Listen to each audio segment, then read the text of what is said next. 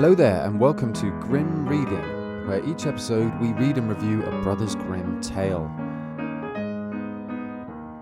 My name's Matthew Hughes, and with me on this journey is my friend and co-host, Mr. Adam Field. This week on Grimm Reading. The Mouse, the Bird and the Sausage!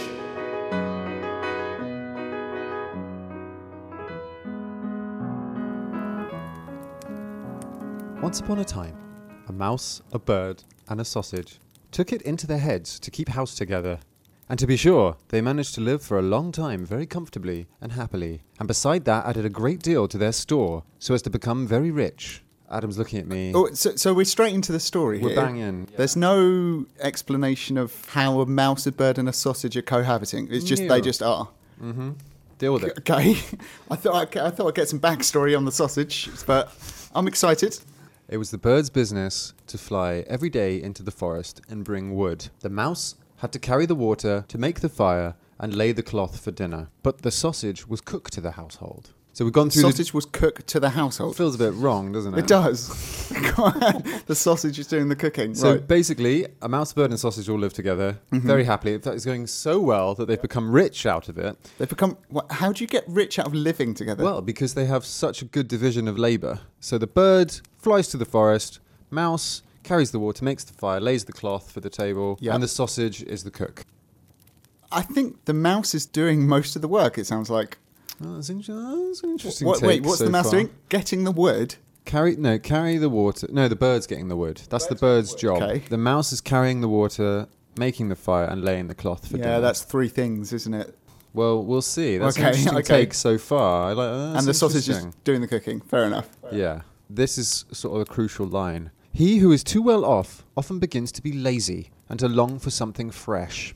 Now, it happened one day that the bird is out in the forest collecting the wood, and he bumps into one of his bird friends, and he started to boast greatly of his good plight. So he's saying, I've got a great little setup with my mouse Yep. and my sausage. Yep. But the other bird laughed at him for a poor fool who worked hard whilst the two at home had an easy job of it. For when the mouse had made her fire and fetched the water, she went and laid down in her own little room till she was called to lay the cloth. And the sausage just sits by the pot and has nothing to do but see that the food is well cooked. And when it's mealtime, he had only to butter, salt, and get ready to eat, which he could do in a minute. You can do it in a minute. Oh, okay. So the bird's having a chat with his bird friend. He was Yeah. our bird was boasting, saying, "I've got such a good Great house." setup. And the other one's bird's saying... like, "Mate, you're being made a fool of." So what's the other bird doing? What's his setup then that's better than that? I think that he's just a bit jealous. The other bird. He wants a sausage at home cooking for him. So the bird flew home. He lay his burden on the ground, his wood he'd collected. They all sat down to table, as a verb, to table. Sits able. And after they had had their meal, they all slept soundly until the next morning. Could life be any more glorious than this? Good question. Is that rhetorical? Because it sounds pretty great. It's up to you. It could be. I think the answer is no. No, true. The next day, though, the bird, who'd been told what to do by his bird friend, he said, I'm not going into the forest. He had waited on them enough and been made a fool of long enough. They should change about and take their turns at the work. And although the mouse and the sausage, they begged hard that things might go on as they were, the bird carried the day, so he's got his way. Okay. So they cast lots, Yep. and, they have to change jobs. It fell upon the sausage to fetch the wood. I thought that might be the case. While the mouse was to be the cook, and the bird was to bring the water and Set the fire on the table. Exactly. Nice. What happened by thus taking people from their proper work? So now, that is a rhetorical question. That is it's going to be answered. You're expecting an answer. The sausage set out to the wood. The bird made a fire.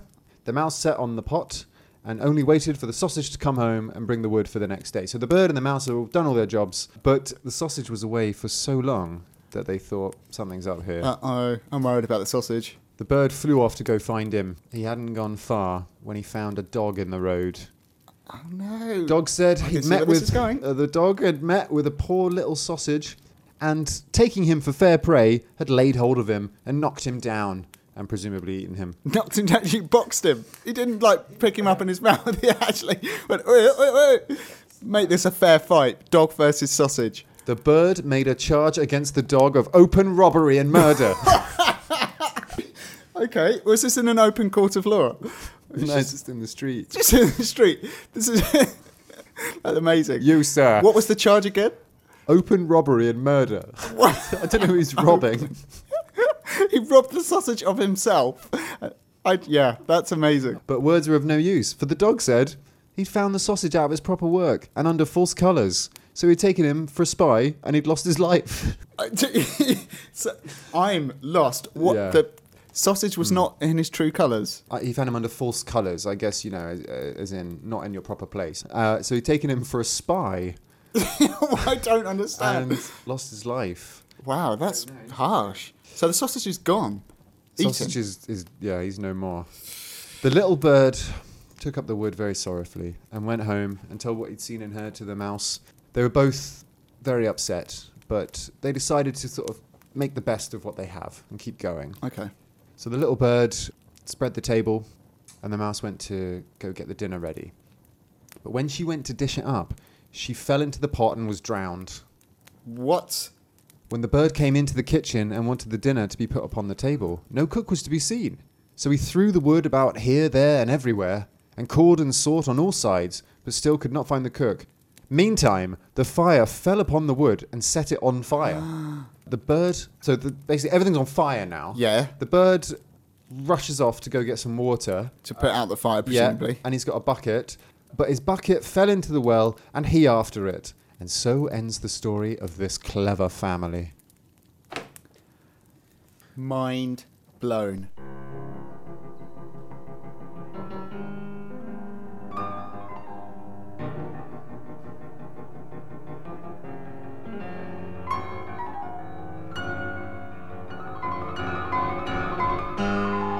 Let me get this straight. Yeah, boy.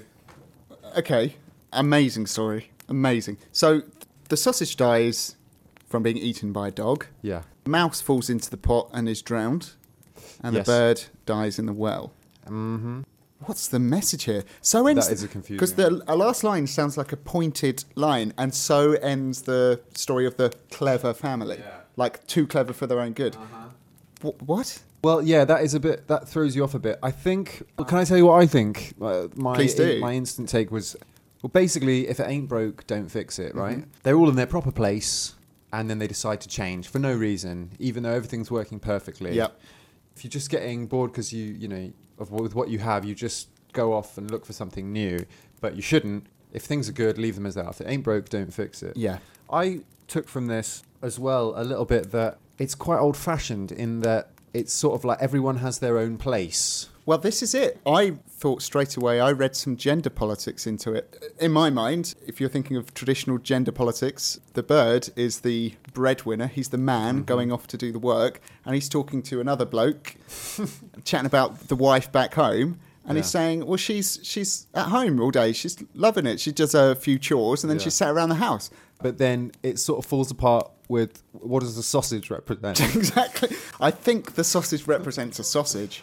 But actually, I thought when at the beginning you said that the mouse seems to be doing the most work, I thought that's maybe your sort of modern mind sympathising Possibly. more with the sort of housework, Yeah, giving greater store by that as work, absolutely. which is interesting. But it's also sort of saying, know your place, don't long for something better in a way.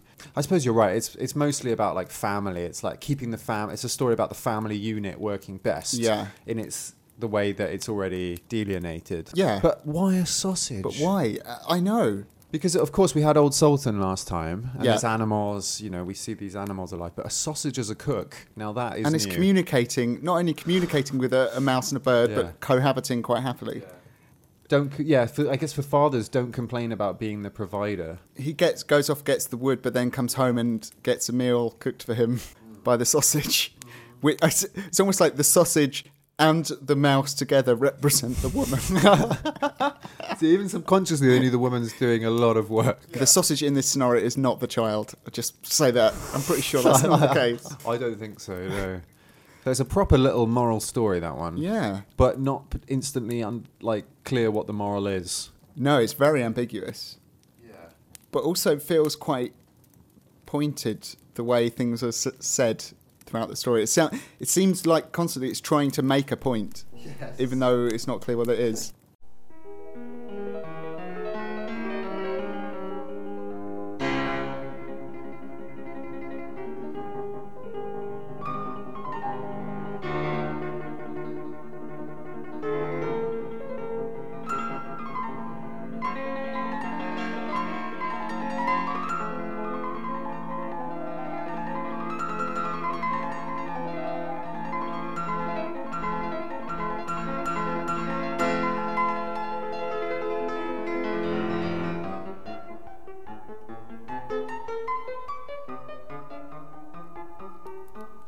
I've got a beautiful picture. I'm excited. I've got an amazing picture. I'm really excited. Right.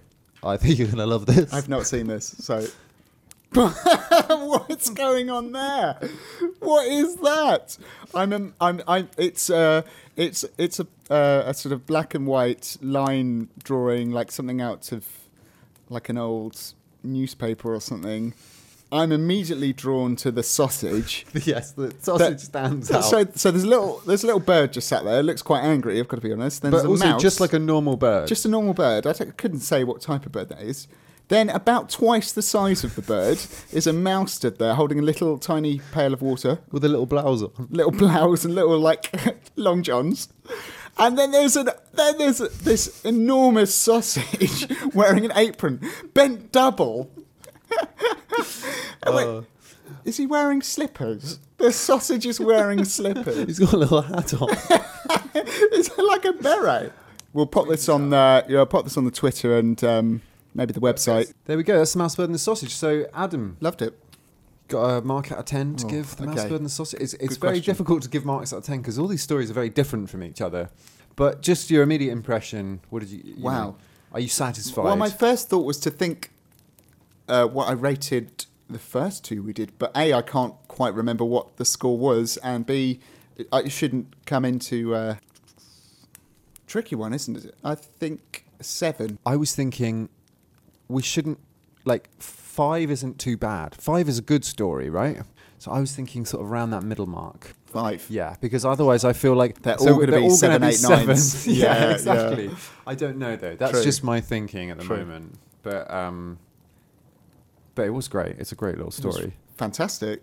I might give it. I don't know what you're going to just. Well, I've already said 7. Maybe I'm going to downgrade it to a 6. I think. You reckon a 6? Yeah. It might sound harsh, but I'm going to give it a 5.5. I'm just worried that all the scores are going to be high. I'm giving it a 6. I'm going to give it a 6. Give it 6. Change my mind. Oh, so we are in agreement. We 6 are. across the board. Lovely. Great. Loved it.